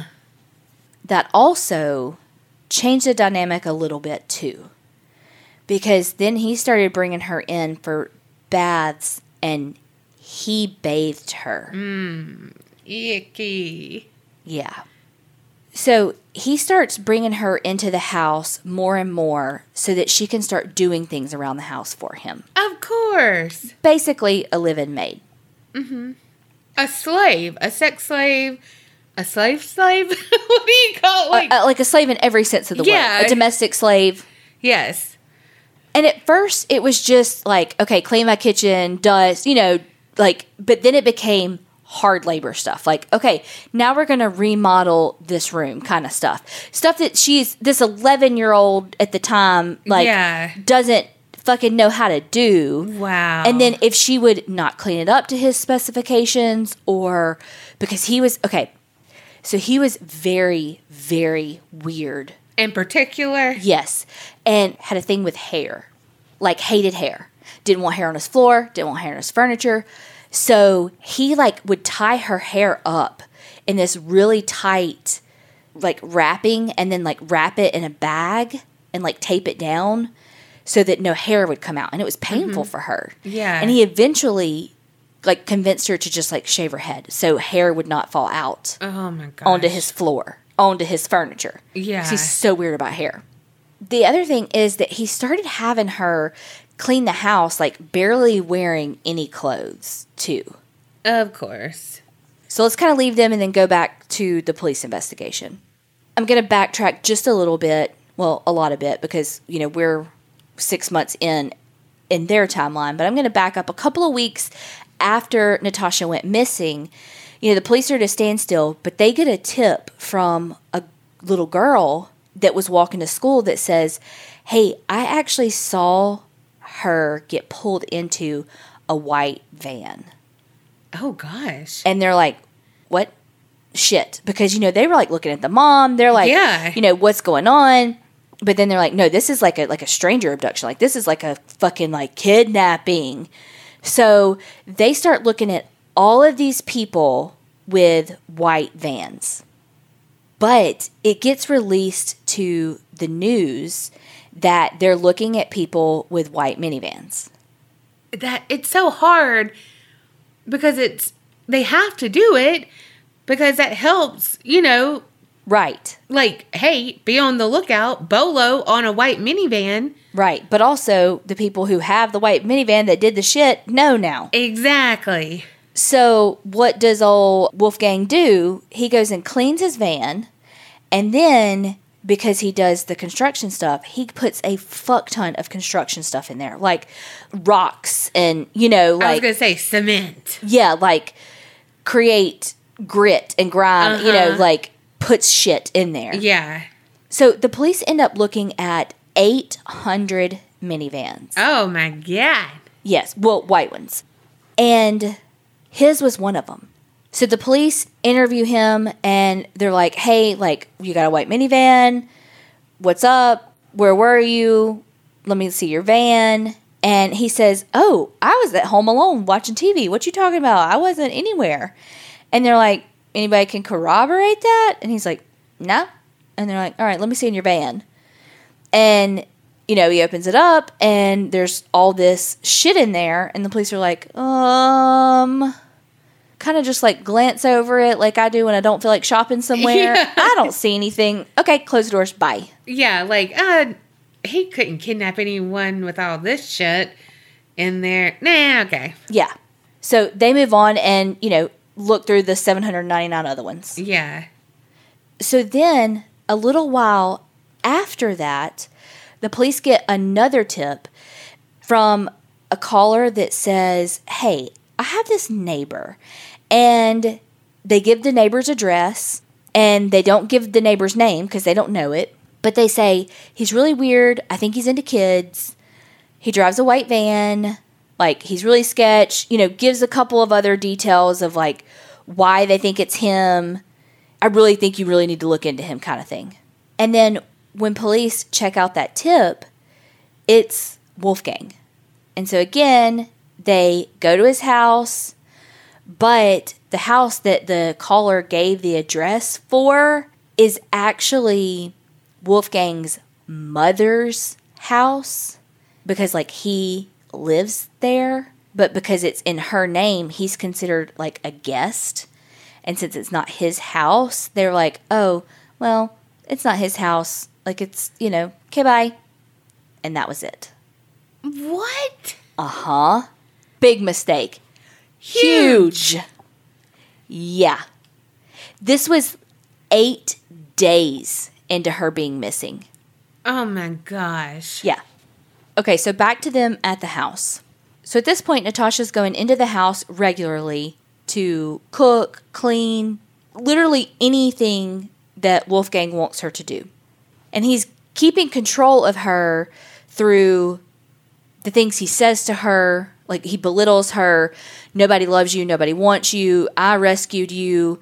He makes her say things like, you rescued me. You saved me. He makes her repeat it to him. He forces her, again, to work and breaks her down that way through the physical labor. And then, picks her back up through the gifts and all of that. But then also breaks her down through food, too. Because he has control of her, of what she eats and what she doesn't eat. And like I said, he's rationing out her food. And, she'll cook him these meals and, like, he'll pretend like he's going to let her eat it with him. And then he won't. Or, stuff like that. And so it's all this mind game where he's having control of her. Eventually, it turned into physical abuse, too. He would beat her sometimes 200 times a week. 200 times? Sometimes he would beat her so much it was hard for her to stand up. Oh my gosh. But then he wants her to clean. Exactly. And do all of that when she's so physically weak from hunger. The beatings would be so bad that sometimes instead of him beating her, she would beat herself. Like, she would start punching herself in the face. Gosh. So he would be like, stop, stop, stop. And then he wouldn't beat her. But then he would do things like make her just run the stairs for like an hour without stopping. Oh, hell no. But he would make her because he would beat Yeah. her. And then again, remember, she's doing that with no food. And so it's just this physical and emotional torture.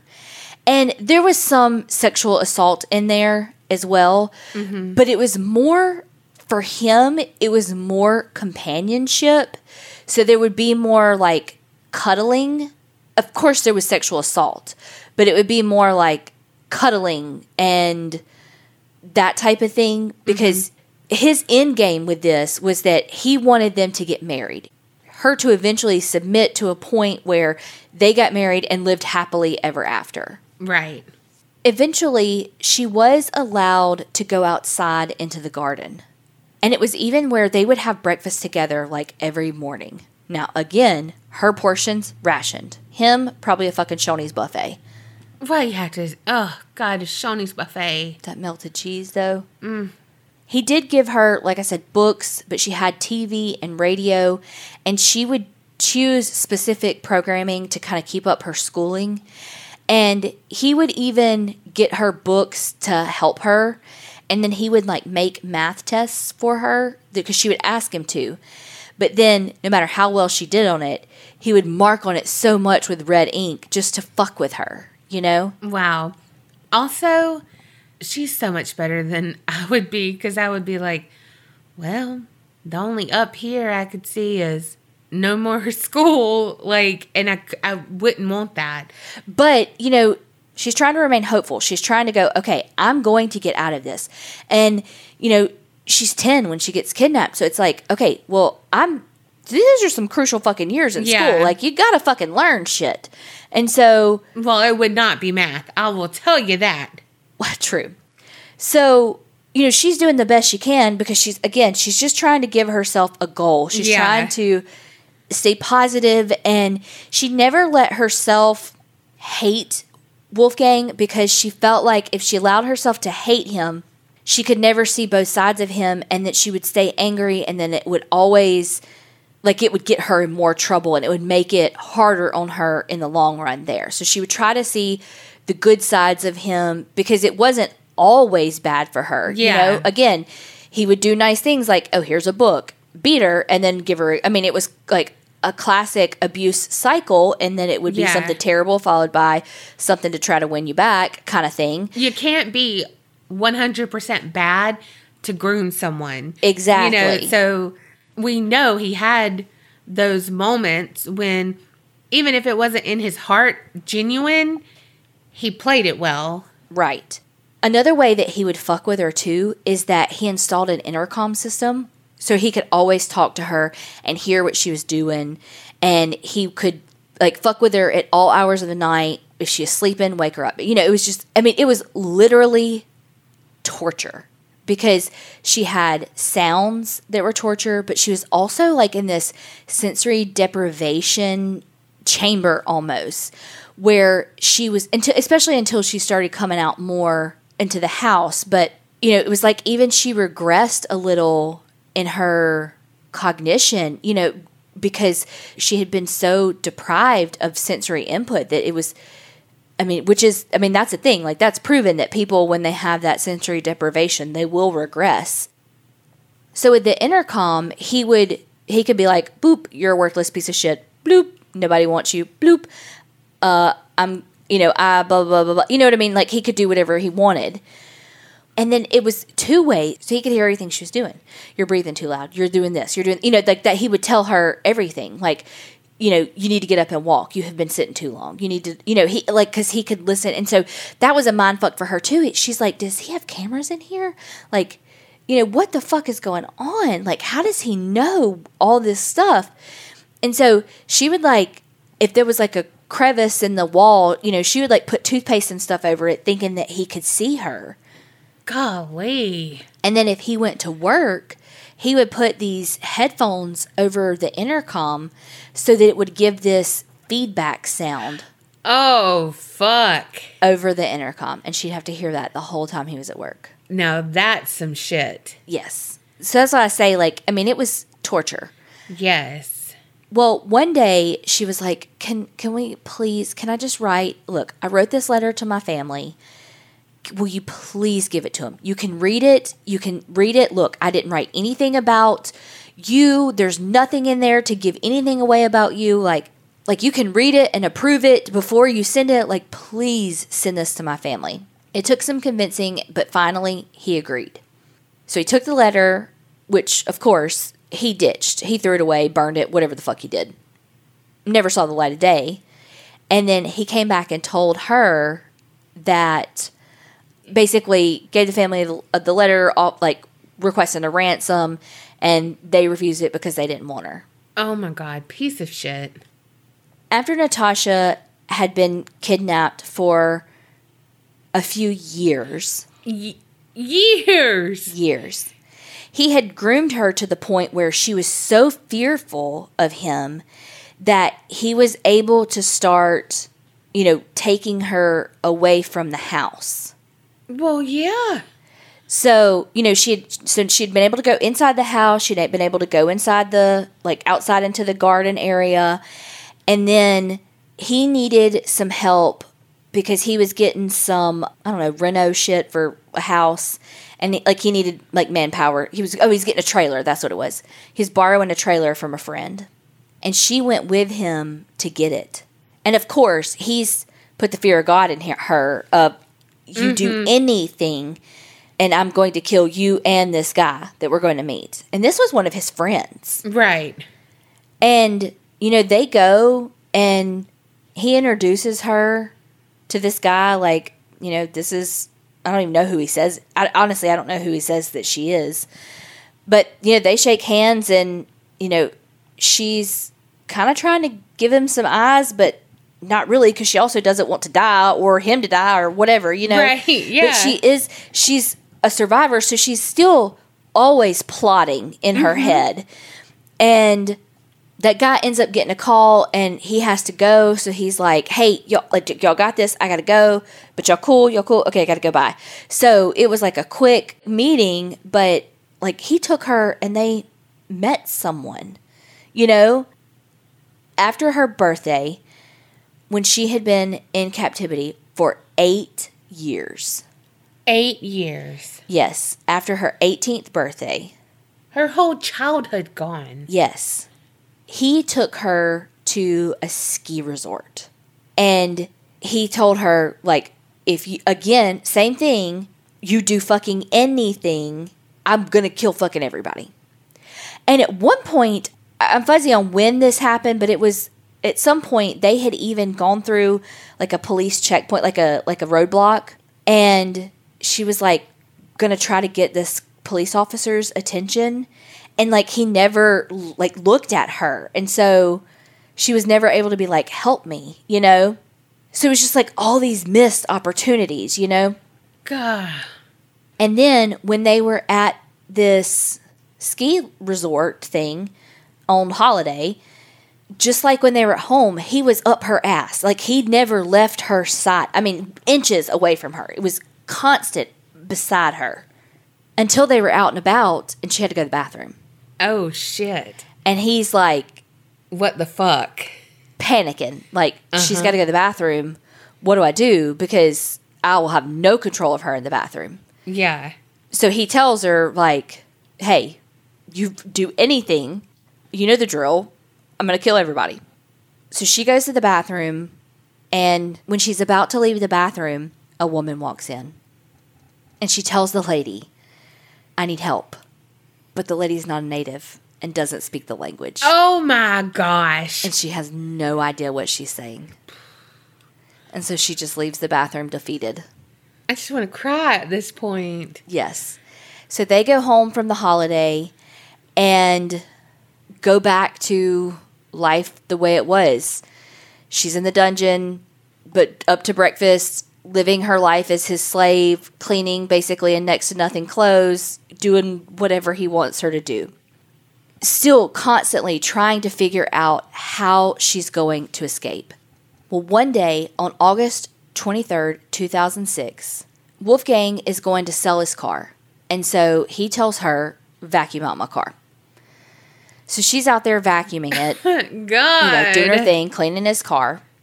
And he gets a phone call. Well, she's being noisy with the vacuum cleaner. So he has to step away to take the call. As he steps away, she goes, he didn't close the garden gate.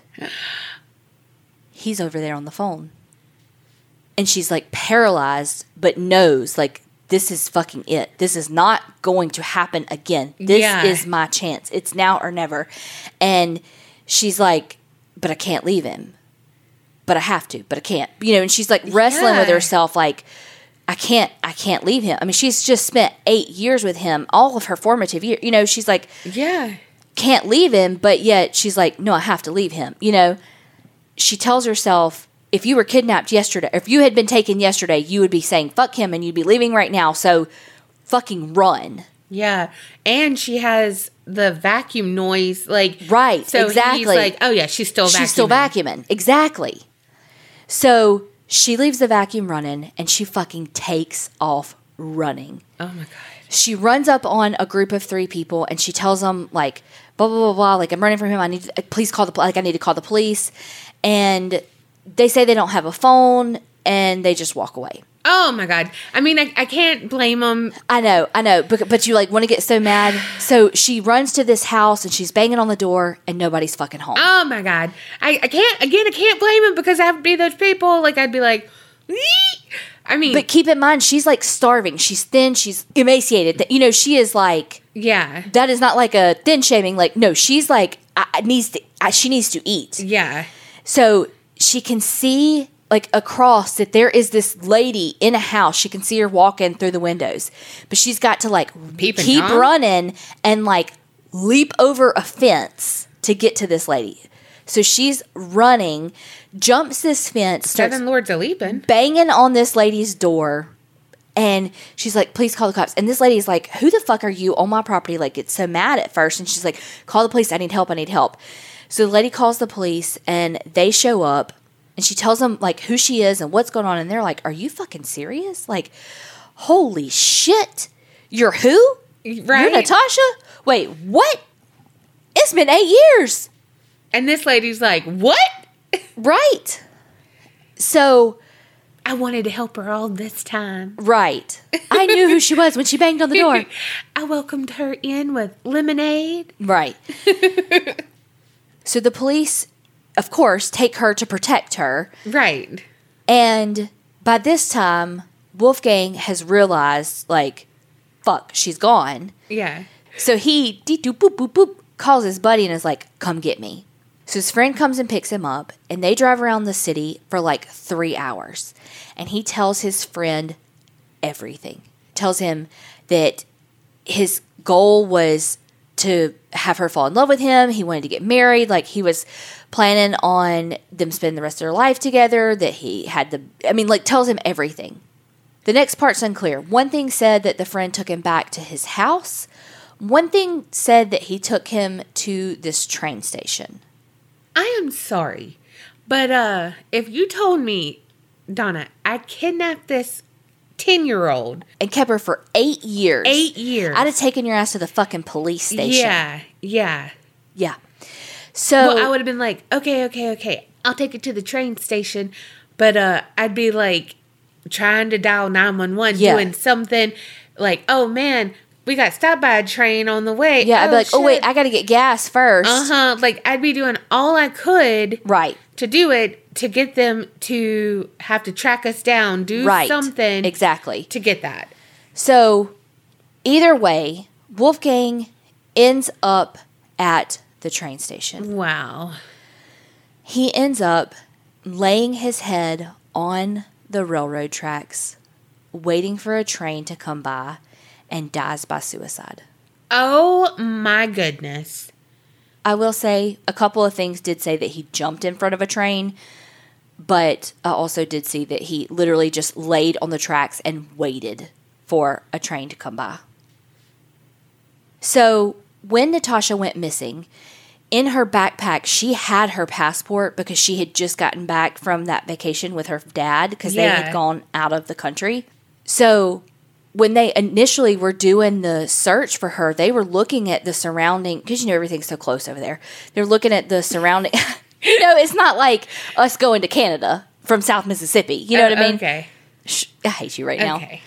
So everything's so close over there. You can just basically walk to Germany. I really hate you right now. So they were looking at like the surrounding countries though to see if she had been taken, because she did have her passport. Yeah. Well, through DNA testing and her passport being at his house, they were able to confirm that she is who she says she is. And when Natasha found out that Wolfgang had died by suicide, she was crushed. Oh, I bet. She wept. She went and lit a candle for him. She mourned for him. I bet. She was destroyed. I mean, like, heartbroken. I bet she felt so guilty, and that's so sad. You know, because like you said, she was saying, I can't leave him. Right. And then she did, and now he's died by suicide, and she's like, it's because of me. No, none of this is because of you. Right. This is literally all his doing. Well, and, you know, he told his friends and all, he was like, I'm not going to jail. Like, I'm not doing this. Like, it was his plan all along. Like, if he was caught, he was going to die by suicide. And the police, when they were looking through all of his stuff, they found that he was already in the process of getting fake documents so that he could marry her. And when Natasha escaped, she was 5'9", height-wise. So she had only grown 15 centimeters in the 8 years that she had disappeared. And she had only gained 3 kilograms. So she was 5'9", like 105 pounds when she was found. Holy shit. Which, for her body, especially if you see pictures and stuff of her now, for her body frame, that is incredibly, like, gaunt, thin, you know? Because Wolfgang died, she actually got his house in his estate. Dang! Right. And she still has it to this day. So she didn't want to sell it because she said she didn't want it to be turned into like an amusement park or a museum and people to be buying tickets to go down into the cellar where she spent so many years of her life AKA, and tortured. AKA Zach Bagans. Right.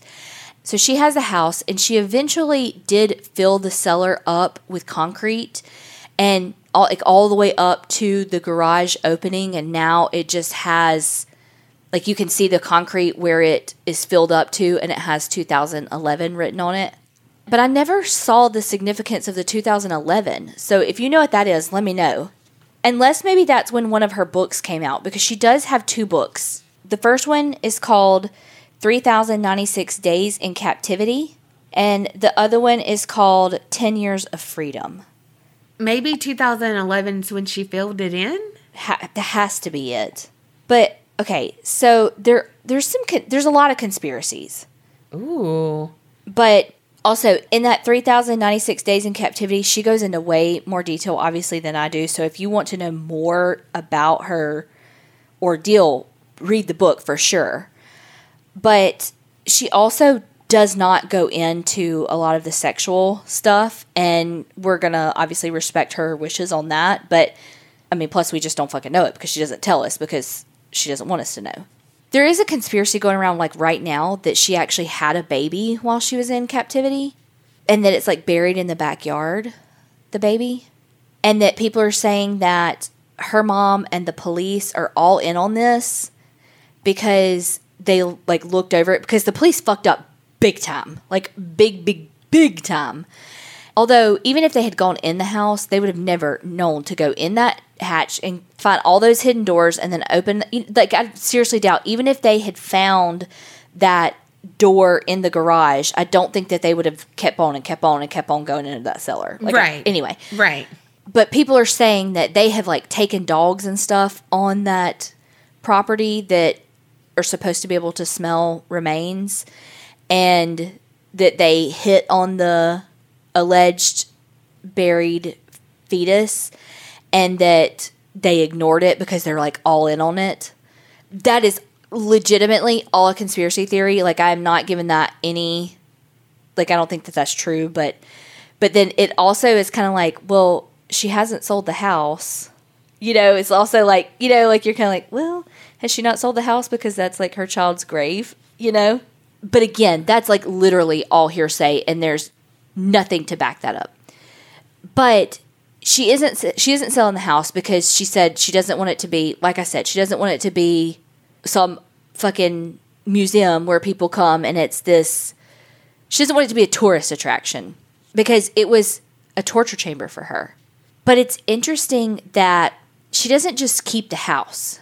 She still stays in the house sometimes, like a few nights a week.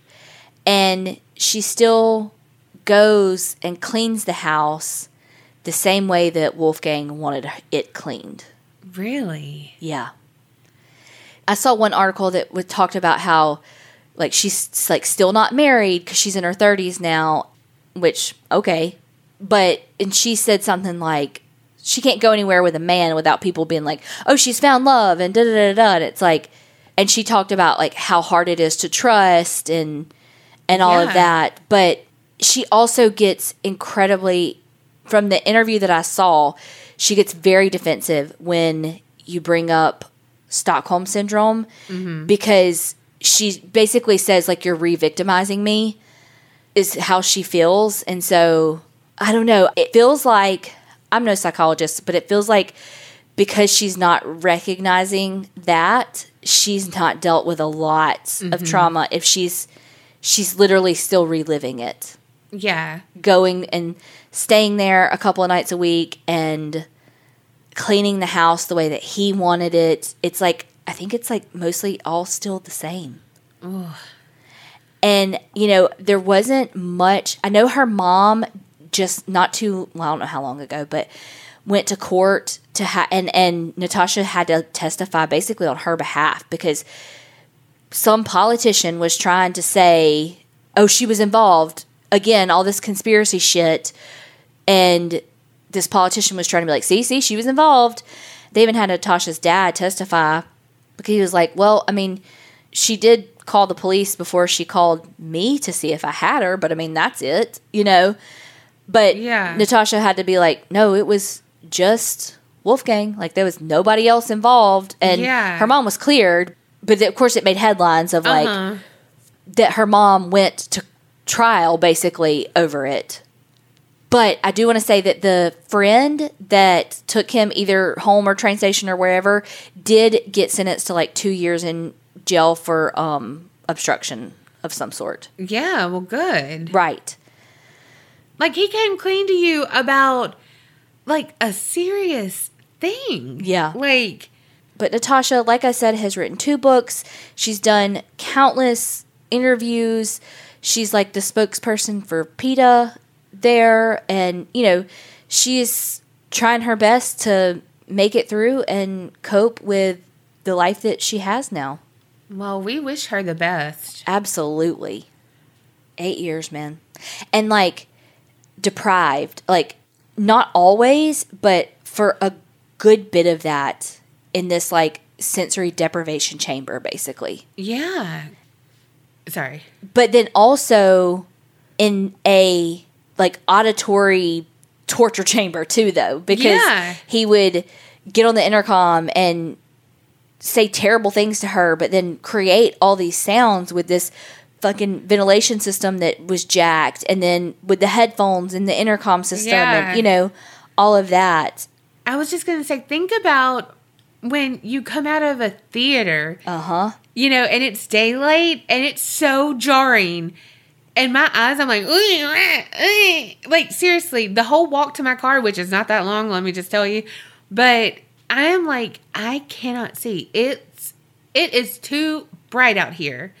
Well, and just think about, like, your whole circadian rhythm's off, too, because you don't know if it's daylight, if it's dark, if it's what, you know, and then, so she sleeps, and then he gets pissed that she's sleeping, and it's like, well, fuck, she doesn't know what's day and what's night. What the fuck do you want her to do? And hell, going to a movie at noon, I I know it's noon. My stomach is like, hey, bitch, I'm ready to eat after this. After, that large popcorn and that drink, I'm still hungry. And Reese's Pieces that I get because I know she doesn't like them. Ding! Or Milk Duds. But I know I'm still hungry. But I go out and I'm like, it's daylight? Like after I'm like, oh, bright, what? It's not dark. And I'm like, what the fuck? Like, I know. Mm-hmm. But I don't, my body doesn't know because it's so fucking dark inside. So I don't even know how her body handled that. Even, doing it when she would clean, you know? Oh, gosh. She is so strong. Yes. She really is. Well, and even I didn't find much on her reconnection with her parents either, though. I did find where they reconnected, but it's not like her parents are at these interviews with her or, I don't know. Well, honestly, they didn't have a great relationship. Right. So absolutely. Yeah. I just hope. Probably fuck them. I know, but you remember how with Ariel Castro, Michelle Knight, she just broke her heart so much because even when she escaped, she still had no one. And she was trying to figure this out and do it all by herself when Amanda Berry and Gina DeJesus had people. Yeah. And she was still trying to figure it out for herself. And, Yeah. And I just don't want that for Natasha. And I just hope that it's not that way for her. Yeah. Unless she wants it that way. And if she wants it that way, more power to you, girl. You do what you do what's best for your mental health.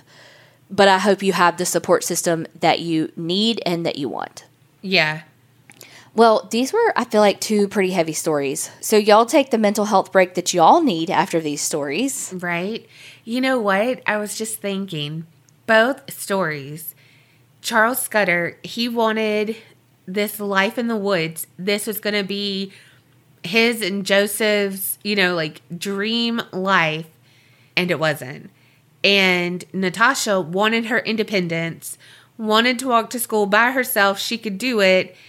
And the one day that her mom let her do it, after their huge fight, she got kidnapped. Their dreams became their undoing. But luckily, Natasha survived. Well, way to bring us down right here at the fucking end. Stump on all of our dreams, why don't you? Don't dream. Jesus. Well, now that Donna really fucking brought down the house, we all really do need a mental break. And, I don't know, maybe make a vision board or something since she destroyed our dreams. Am I supposed to apologize here? In your dreams. Oh, my God. On that note, we're getting the fuck up out of here. Thank y'all so much for listening to us and supporting us. More importantly, remember, creep it real and don't get scared.